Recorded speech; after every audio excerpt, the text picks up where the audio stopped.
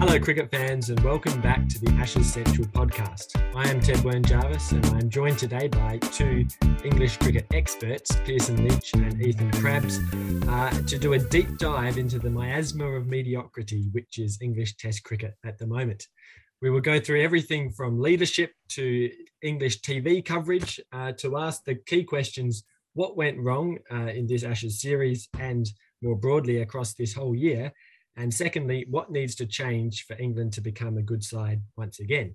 But first off, we'll cover the breaking news. Travis Head tests positive to COVID, is out of the Sydney Test. Since then, both teams, all the players from both teams have gone through subsequent tests, and it looks like they'll be travelling to Sydney as planned today. So hopefully the test isn't in any danger. But Inglis, Maddinson and Marsh joined Khawaja as the backup players in the Australian squad. And there's a bit of a question. Maddinson, Inglis and Marsh probably to be expected. Maddinson maybe not so much. Ethan, who do you think will get the Guernsey on Wednesday? Well, first of all, I'm not sure I'm an English cricket expert. I'm certainly an expert in perhaps mediocre cricket, so maybe that qualifies me to talk about this. But I think Khawaja is almost a certainty to bat five.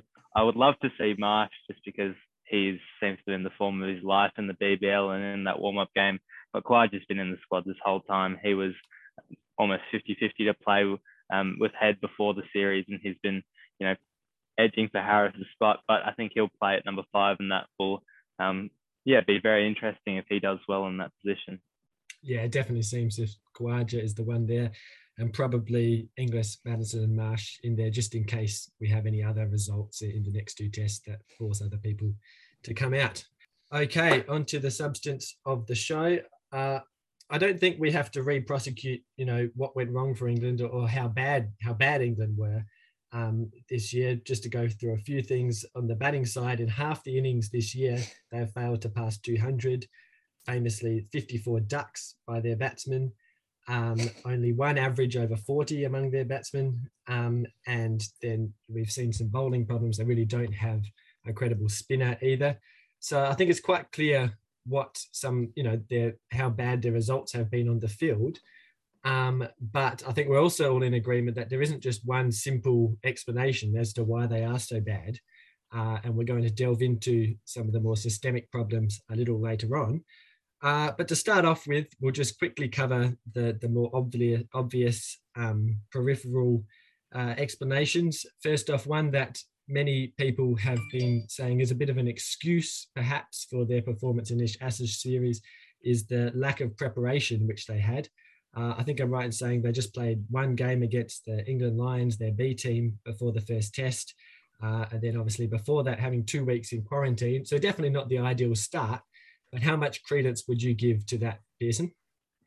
I think it does. There is a point to it. I think we saw originally we had 7 days worth of match preparation between England and England Lions, of which 2.5 days got actual play, which is by no means sufficient for the start of a 5-test series. And I think we did see, particularly with players like Ollie Robinson late on, I think that would have been day 2 of the Brisbane Test. So there were failings in terms of match fitness. So I do think a bit more match practice prior to the games would have done better. I mean, you look back at one of our greater tours in 2010-11, we played 3 first-class status matches against state sides. We played a full-strength 11 in all 3 games. We dominated all 3 and we came in on high confidence. So there is something to take away from that. But I think, although we could have done with more preparation, I don't think an extra few days of practice matches against Tasmania or against Queensland would have won us this series. I think there is more to it than that.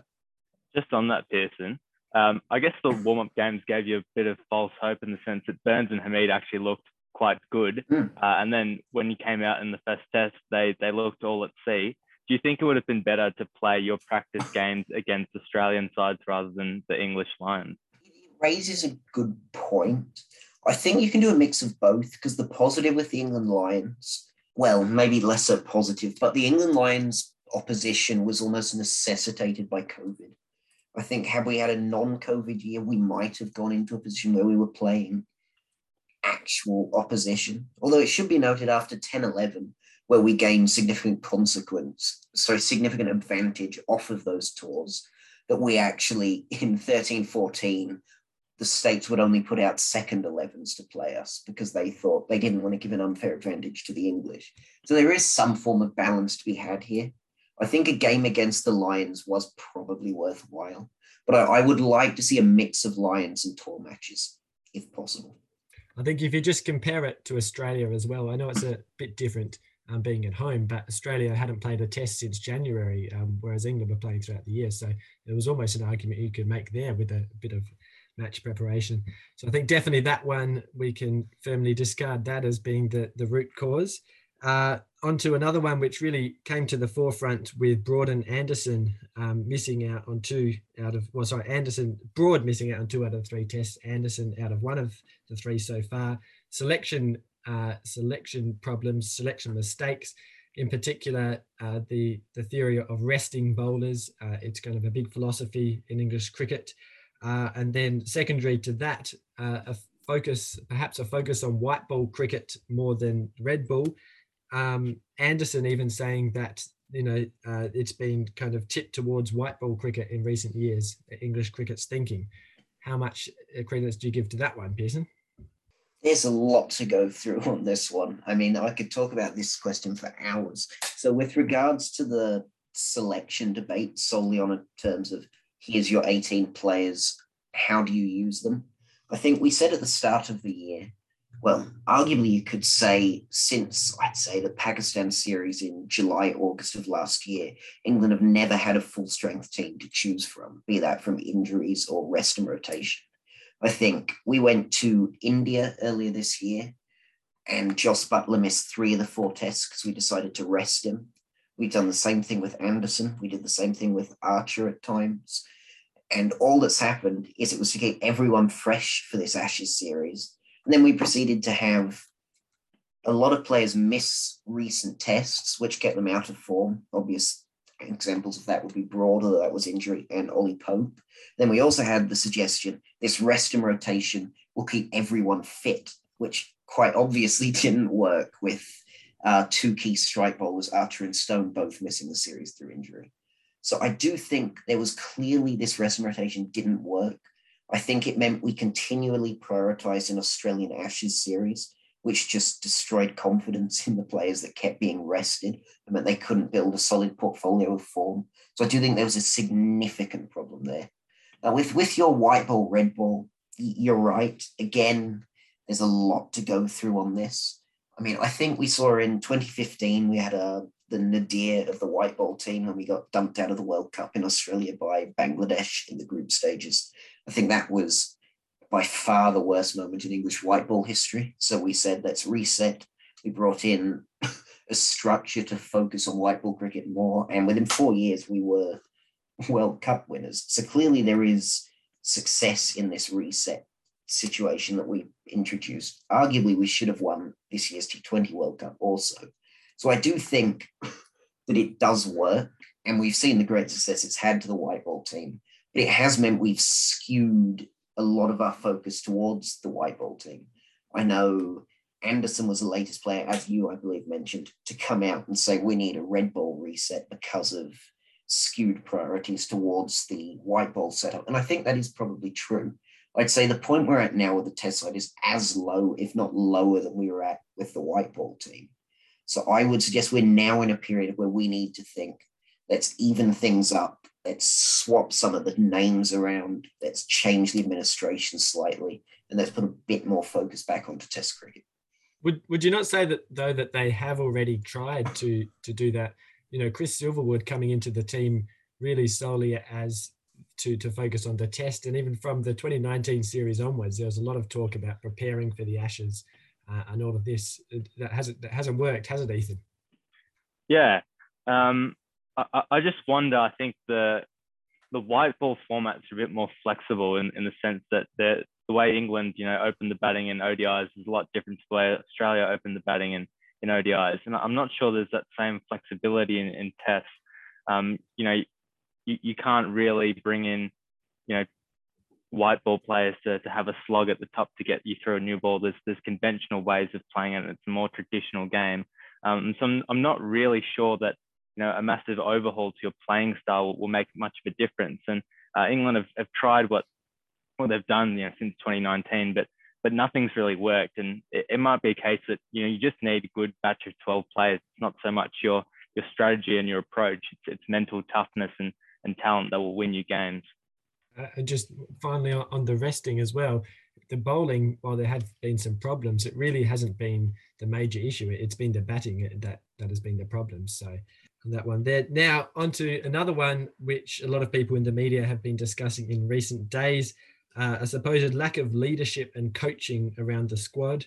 Robert Craddock and among others has said that Root has potentially ran out of ideas out of 59 tests at the helm. It has been known to happen. A captain just doesn't have the cut through, doesn't have the creativity that's necessary anymore. Would you say that that's been a big cause of the problems this year, Pearson? Yes and no. I mean, after the Chennai test that we won in India, which was, I think, the first test the team had won in India since 2017, everyone thought everything looked great for England and its national side. I mean, Root at that point surpassed our record wins tally of Michael Vaughan and had a higher win percentage than any other England captain. That has now come quite significantly downhill since. I don't think Root is the root cause here. Sorry for the pun, but I think it goes a bit further than Root. I do agree he's not a naturally great captain. I don't think he's a great leader. I think people respect his batting ability more than they do his captaincy ability.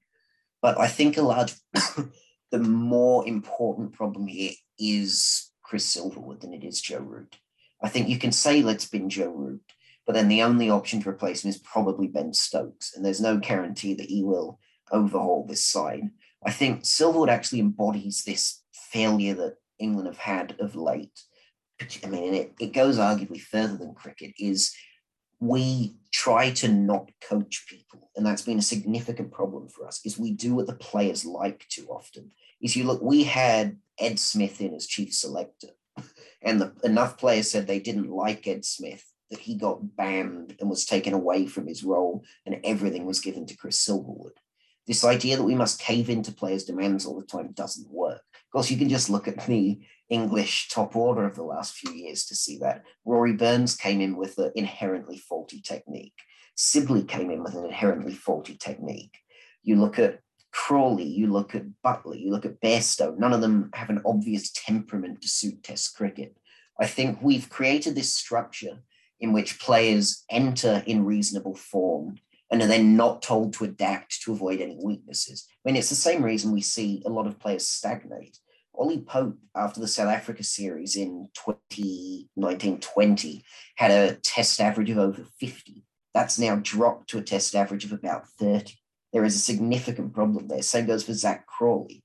At the end of 2020, he was averaging 48, having averaged 53 in that year. He's averaged 10.8 this year. Something is going wrong with the coaching here, and I don't think you can blame that solely on Joe Root. I think Silverwood, I think Giles, and I think Tom Harrison are more obvious failures in this position, to be honest. One thing I did want to mention just with Joe Root's captaincy is it's very hard to stick to tactics when you're a poor fielding side.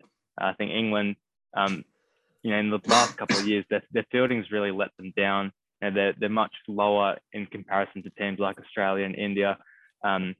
And really what we saw in that Adelaide test when they went for the, bore Australia into submission strategy that worked for India the year before, the issue I really think was that they just couldn't take their chances. Butler dropped Labuschagne a few times, and rather than 2 for 220, it could have been 5 or 6 for 220 and the tactic would have worked. But when you can't take the chances like India took, then you just run out of ideas. The tactics won't work if you can't take catches and really punish Australia. And against the best batsman in the world, you've really got to grab your chances. Otherwise, you're just hoping that they'll get, LBW or bowled on a really bad shot. And that's what's going to put extra pressure on Joe Root, because he really has no options if your primary tactics don't work because your fielding lets your team down. It's a cliche, but catchers win matches. And I think that's what we've seen. Okay, well, they're the more simplistic answers. we'll delve into some deeper problems now. I'll put it this way, Pearson. If you were in charge of the ECB, what systemic issues would you diagnose and try and fix? First, starting from the most pressing one down to the least. I would suggest, and I said this in preparation to this whole podcast, is there's roughly speaking about 6 tiers of importance with English cricket. Is, as we've covered so far, there's the preparation aspect, which immediately underlies this tour with regards to, did we do enough to facilitate a Lions tour? Did we provide sufficient match practice, etc.? That's what we've just covered, along with selection, whether we're selecting off white ball or red ball, where we've seen in 2019, we picked Jason Roy to open the batting. Then 6 months later, we picked Dom Sibley, pretty much 2 polar opposites, to show no consistent philosophy in how we play our cricket. Then you have tier 3 is the leadership and the coaching, which is what we just discussed. We're clearly quite mentally weak. Players are stagnating. And I think Chris Silverwood is pretty much guaranteed to lose his job. And there's a reasonable chance Joe Root will follow him. I think the next 3 tiers, which are a bit more fundamental and a lot harder to fix immediately, are the domestic schedule. So when we play our red ball cricket, when we play our white ball cricket, the domestic setup. So how many teams, how many internationals, how do we produce our pitches, etc. And then you have access to cricket. I'll get to access to cricket later, but for now, I'll comment on the schedule. I think schedule needs fundamental changes. I think we've seen, particularly this year, we saw there was county cricket in April and May, and we only saw, after the first week of June, there were 2 rounds in the whole of June, July, and August.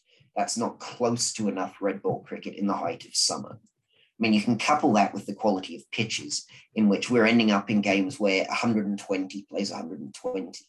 And in a league where 120 is a solid total, you're encouraging players to say, I know it's more advantageous to the team for me to hit a quick 40 or 50 than it is to to carry my life on this wicket and try and grind out a 250 ball 100. I think that's a clear problem. I think we actually saw this 20, 30 years ago in New Zealand. New Zealand had a significant issue if their pitches were almost unplayable. So players would go out and play quick dashing knocks, knowing that could be more important. They then changed the way they played their pitches, and it vastly improved their setup. And they now have a group of bowlers who have to work harder for their wickets, something we don't have, and a group of batsmen who know how to bat time rather than produce impressive cameos, which again, we don't have. I think I found it interesting. There was an excellent Farbrace article that came out recently in which he suggested Dom Sibley is the only player on the entire county circuit who has sufficient temperament for Test cricket. And I think a large part of that is the quality of pitches are too poor. I think we've seen that. We've seen the quality of internationals is also too low. I mean, you look at Somerset in the 80s, had Botham, they had Ghana, etc. They had one of the best sides you'd see that could challenge international opposition.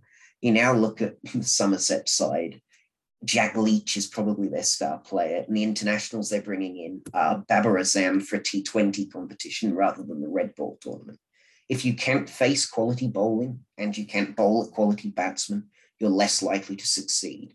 England are picking Lancashire players at this point because Lancashire's the only side that has multiple 90-mile-an-hour bowlers because they think they'll be more transferable, the skill set, into Test cricket. If only one of 18 counties is able to provide that, then we have inherent flaws in the way we run our county system. There's a lot of ways to change that, but I'm not going to extend this answer any longer. One thing I would ask you, Pearson, is Australia have a similar sort of setup in that we play all our shield cricket at the sort of start and ends, and then all our Test cricket in the middle, and someone like a Will Pucovski who missed those early games can't come back into the Test team because there's no shield cricket. Is that an issue with Australian cricket, or is it the case that England are so far behind that they need different systems to Australia in order to catch up? It's a problem in Australia as well. I think the fact Australia are ranked below New Zealand and New Zealand are world Test champions is testament to the fact that most sides in world cricket aren't necessarily performing to the extent they should be. I mean, in theory, India, Australia, and England should be a distance clear of every other Test side. That's pretty clearly not the case at present. I think India can stake a claim to be a distance for everyone else. England very much can't, and Australia can more than us, but not fully. So I think you have a problem. I think your problem is lesser than ours. I think you are a naturally better test side. What I would also propose is you may play away from the height of summer, but you also have places like Karen Rolton Oval. There's no ground in England where the average score would exceed 500 runs in the first innings. There are grounds like that here. Players have to work harder for their wickets here, and they use a kookaburra ball. A red Jukes ball on green tops in England in April and May is going to have a far more detrimental effect than playing games in October and early November with a red kookaburra ball on flat wickets. So it's not solely the time of year, although that does have a problem in and of itself.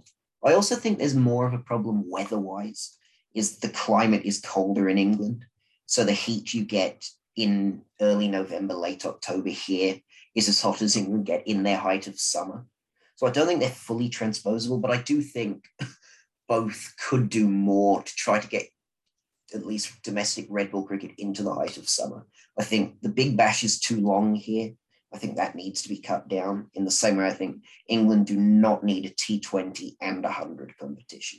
You pick one and you bin the other. I think that's the first thing England have to do to honestly improve their scheduling, is to remove one of them.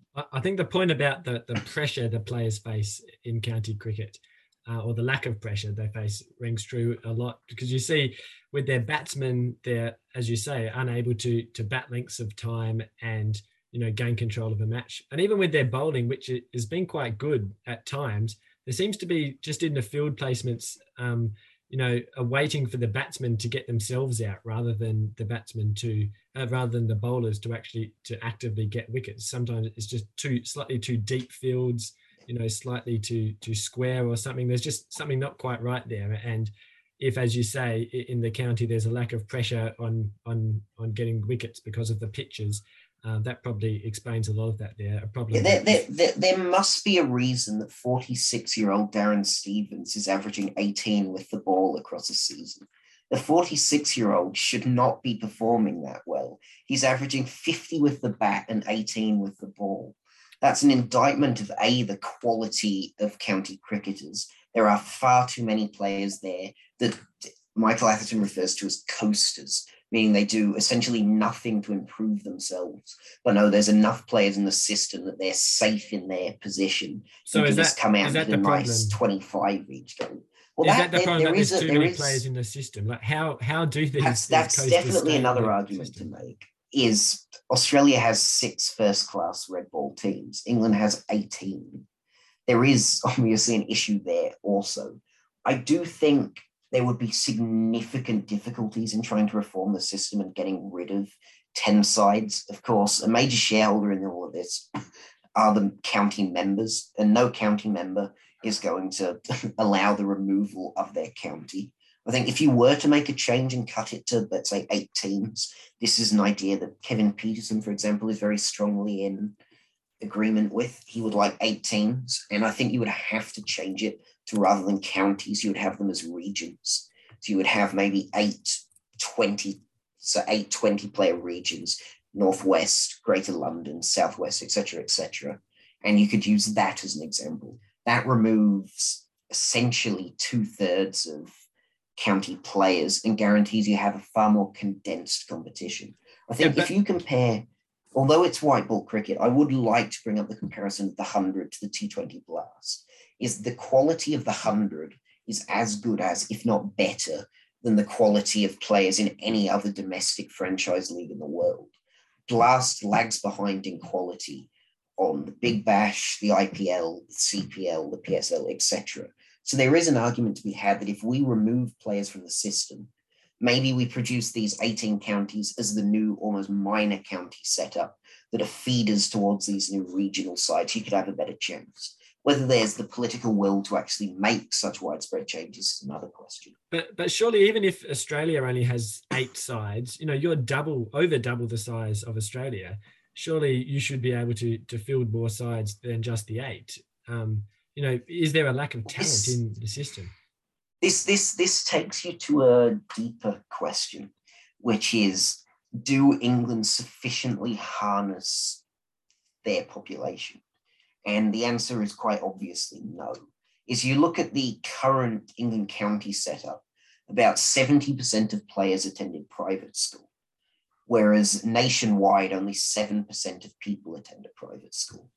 Admittedly, I don't know what the exact maths is there, but the point is that there's a significant overrepresentation of private school students in these tournaments. When we got bowled out for 58 in Auckland by New Zealand in 2018, a fascinating article came out saying we played 11 players, all from private school backgrounds, and dropped Liam Livingston, the one player who went to a comprehensive school. And that arguably was our downfall, because we have students that have essentially grown up under this system with high barriers to entry. And it's meant that players have entered the county system. Like, I mean, you look, a solid example is Sibley and Burns have played the last 15 years together because they went to high school together. 50% of the Surrey squad all come from the same high school. There is a significant problem there. There's also, if you're looking at racial representation, with the amount of, particularly in a place like Birmingham that has very strong Asian backgrounds, there are very, very few Asian cricketers on the domestic circuit. Of course, we've had Hamid, Moeen, Saqib Mahmood, and Adil Rashid are essentially the only four in the last decade worth noting that have been of that heritage. So I do think there's an argument that we don't access the talent we need to. I think a key thing is synthetic wickets. Is you go to a primary school in Australia, every single oval has a synthetic wicket in the middle. That doesn't exist in England. All club cricket, even Saturday morning under 16 B grade, like we once played, is played on turf wickets. And to get turf wickets requires more money and more effort, and therefore higher barriers to entry for the players. So I do think if we adopted a culture in which cricket was cheaper and could be facilitated by schools that weren't Etonian in nature, we could access a lot more players than we currently do. But at the minute, that's just not happening. It seems in Australia that it doesn't really matter what school you go to, because the selections for higher honours and for state, it really come from the clubs and then from the competition that those clubs are in, and then going up to that. Is it a similar system in England, or how?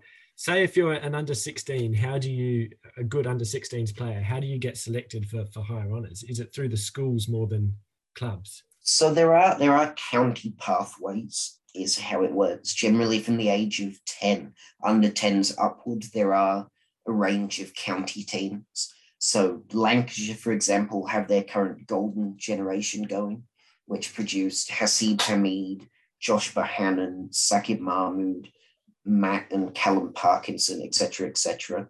And they're all quite likely to represent England in the future. They would all have been picked by these counties and brought into their pathway system at around the age of 10 to 12.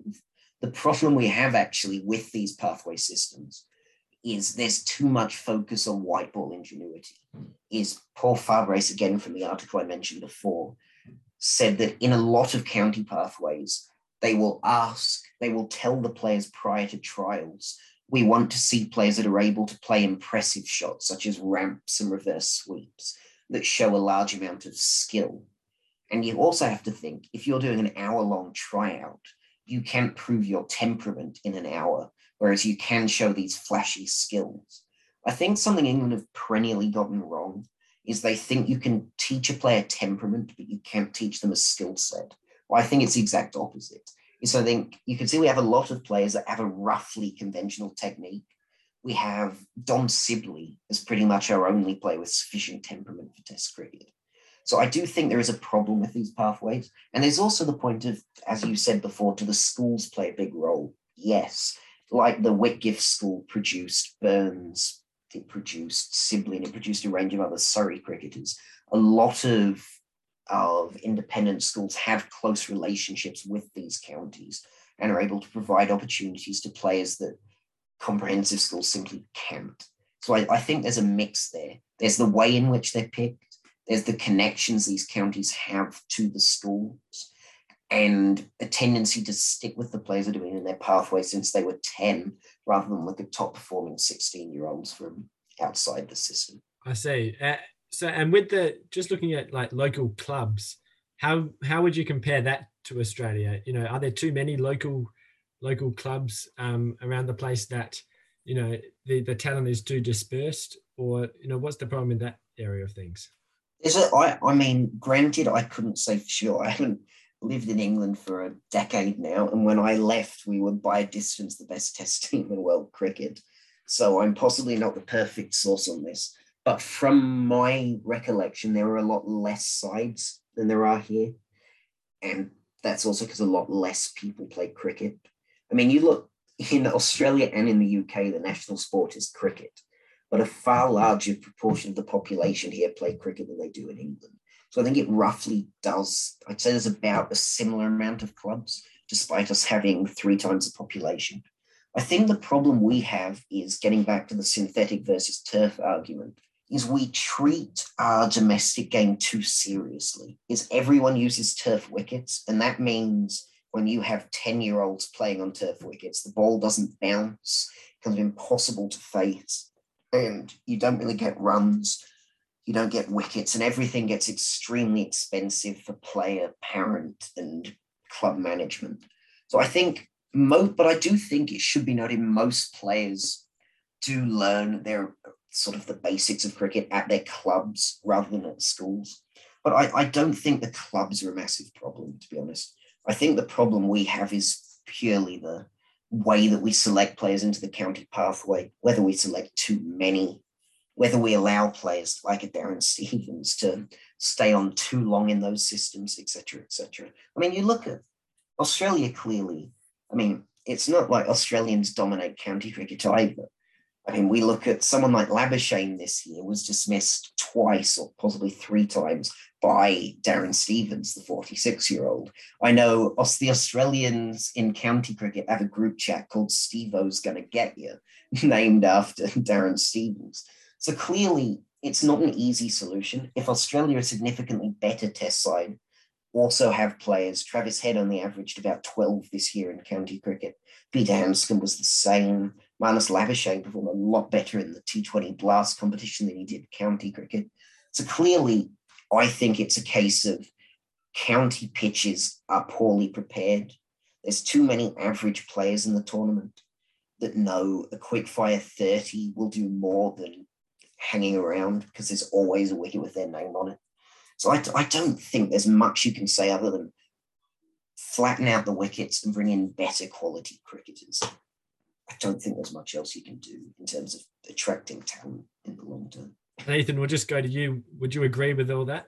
Yeah, again, I'm not sure. I've been cast as the English expert here, but I think you see a similar thing in Australia with rugby union, while we sort of struggle to compete with the All Blacks because it's a private school sport and it's just not accessible. There's not enough opportunities and pathways, and simply not enough people play it. Whereas in New Zealand, everyone's playing it. Everyone wants to be an All Black, and so you've got to make cricket more accessible to everyone and find better pathways that'll allow your best players and get as many people as involved as possible. Indeed. And just finally on that point, do you think there still is, you spoke about Pearson, about comparatively less people playing cricket in England. Do you think there still is an enjoyment of cricket and, an interest even in the new T20 tournaments and these sort of things? Do people across all of England, enjoy this and get behind this in the same way that Australians do? Well, I think getting into a slightly separate point here is there's been another issue with English cricket is the way it's broadcasted and publicised. Is since the 2005 Ashes, which are widely regarded as the greatest ever, there's never been an Ashes series or a test match broadcast on terrestrial television in the United Kingdom. So the only people that can watch it remotely regularly are those with sufficient funds to buy Sky Sports, or essentially, which is the exact same as buying Foxtel in Australia. And a large proportion of the country just simply can't afford to do that. And so even these Ashes series, they took it off Sky Sports and gave it to BT Sport, which is another high-paying non-terrestrial TV station. So yes, people do enjoy it, but when the only game in the last 15 years that's been played for everyone to watch is the 2019 World Cup final, there is a difficulty in getting people to actually watch it with any regularity. If you want people to enjoy cricket, you sit them in front of it. And we haven't done that enough. So I think maybe the 100 will get more people to grounds, but I think the ultimate problem we've got is there's not enough people at home watching cricket and being inspired by it to actually take up the game. Yes, Sky do some things. They invest a lot of money into grassroots cricket. But if you're not expanding the viewership of the sport, then that largely adds up to nothing. And we're not really gaining in any huge degree by having it there. Again, Sure. Financially, it's very difficult to take it away from Sky, but possibly that is a problem. Sure. I know you were quite young when this happened, but in 2010, at the height of England's Test success, was there anything different then as to now in terms of people watching cricket, or just in terms of the county structure, or are all these problems that have built up over time to get to this stage? I think they're definitely problems that have built up over time. I think we did see, at least back then, it was a lot easier to score runs and players batted time a lot more. I think a large part of it also comes down to franchise cricket. Is people say T20 is destroying Test cricket.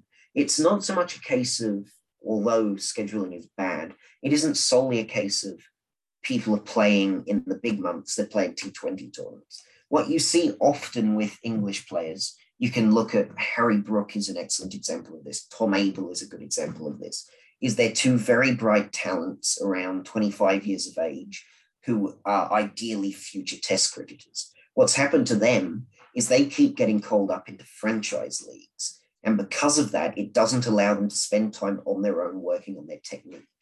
You look at someone like James Hildreth in 2010, scored 1,400 runs at 65 in county cricket, and he's never gotten an England Test cap because of the sheer quality of players we had. And he was able to go away and work on his technique every single winter. Our top talents can't do that because they're scouted into tournaments. Sam Curran is arguably the most enigmatic player in English cricket, is he has the obvious potential to be a quality fourth seamer and number 7 batsman. But he will never be able to perfect his red ball craft because he misses 2/3 of the county season by playing in the IPL. And that's the case, and that will eventually become the case in Australia as well. Although you're luckier in that none of your domestic red ball season coincides with the IPL or any other major T20 league. All it means is we're losing some of our players to develop with the red ball by entering franchise cricket in a way that there wasn't in 2010. But beyond that, I think the system is the exact same. The players selected the exact same. Possibly the rise in franchise cricket is part of the reason that selectors are asking to see 12-year-olds playing ramp shots and reverse sweeps, etc. But on a purely structural level, I don't think much has changed in the last 10 years. Yeah, okay. And we might be belaboring this point a little bit, but I would also just ask, a few people have spoken about a need for English players to play overseas in Australia, perhaps also, because that's really the low light of the problem. It is your horrible record in Australia since 2010. I know it's a bit hard with a different sort of system in Sheffield Shield, but is there a possibility of getting, as we've seen with Australians, even if they haven't had a huge amount of success, going across to county to get that experience in different types of grounds? Could something similar be done with English players? England are too nice. Australia in a million years would never allow English players to get good by playing for New South Wales or Victoria. We're happy to let Australians play for Surrey.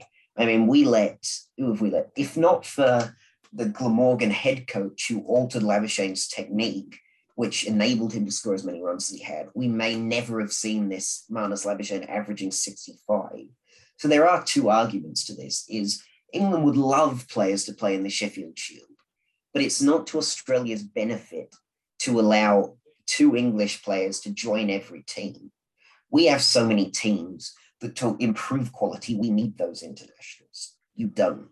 So I don't think it's a case of, would England like to send players over here more? Of course we would. I mean, clearly some of our better players have gotten that way because of their success in Lions tours in those respective countries prior to major tours. But there's not much you can do if Australia is unwilling to cooperate on that. So I don't think that's something you can blame the English for. I think you can just say, we're unlucky. There's not much you can do. Maybe bring the Kookaburra ball into English conditions, maybe flatten out the pitches, and we might get a more Australian-like county cricket system to mirror the Shield, even if it's only for 4 of the 14 rounds. 4 of 14 rounds with a red Kookaburra ball on flat wickets. We've tried it once in either 2018 or 2019, and they abandoned it because every team kept hitting 600. But what we saw from that is it proved bowlers don't have sufficient skills to work hard for their wickets. So if you're going to solve this problem, you need to cut out the teams and maybe reduce it to an 8-team league where only the best players are in it. And then you need to make English conditions mimic Australian conditions more, not send English people to play grade cricket in Australia because Sheffield Shield won't allow us in. So I really don't think there's much you can do to get used to conditions. Yeah. At least in Australia. Yeah, and that last point you raised probably is where the biggest contrast to in Australia is. The Sheffield Shield really is now a development league, and with a high amount of control by Cricket Australia, and with specifically engineered pitches to make it flat. We see Karen Rolton Oval, North Sydney Oval, absolute Junction Oval, even absolute batting paradises here. So and that probably I've never thought of it, but it could be a deliberate attempt by the Australian Cricket Board to, have their players deal in those tough conditions in a way that in England they don't. Prabs, anything else you want to add? Just on the 3 last tiers that you mentioned, Pearson, with the domestic schedule, domestic setup, and access to cricket.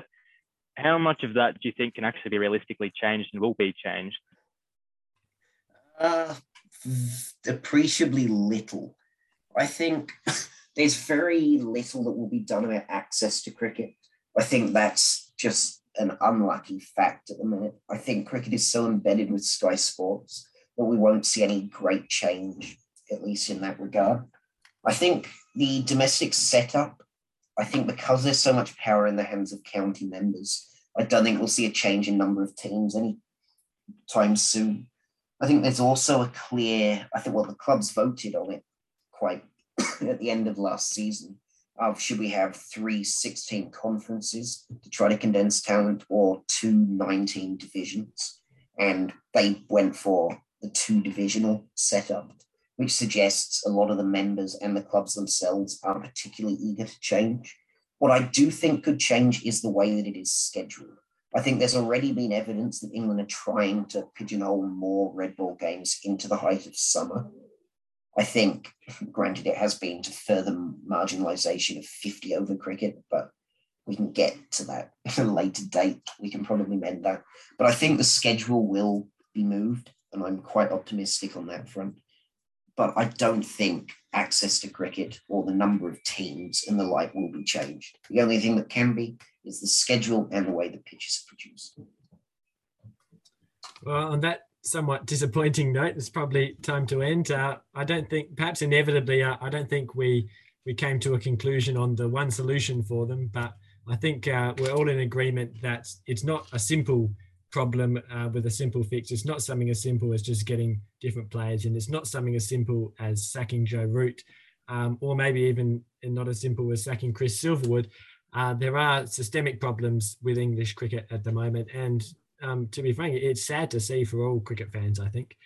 But just before we go, I would also have to say, as an Australian, that this tour, well, this series by Australia has been quality cricket by all of us. For probably one of the first times in the summer, we've had a lot of different players performing. We've had, our bowling, well, not quartet, sextet or whatever it is probably the best we've seen for years. So I think a lot of credit does also have to go to Australia's performance in these series. We'll be back with a preview podcast on Monday, I think. Vas will be taking us through that one. Thank you all for coming on. It's been a very interesting podcast, and thank you all for listening. We'll see you back soon. Goodbye.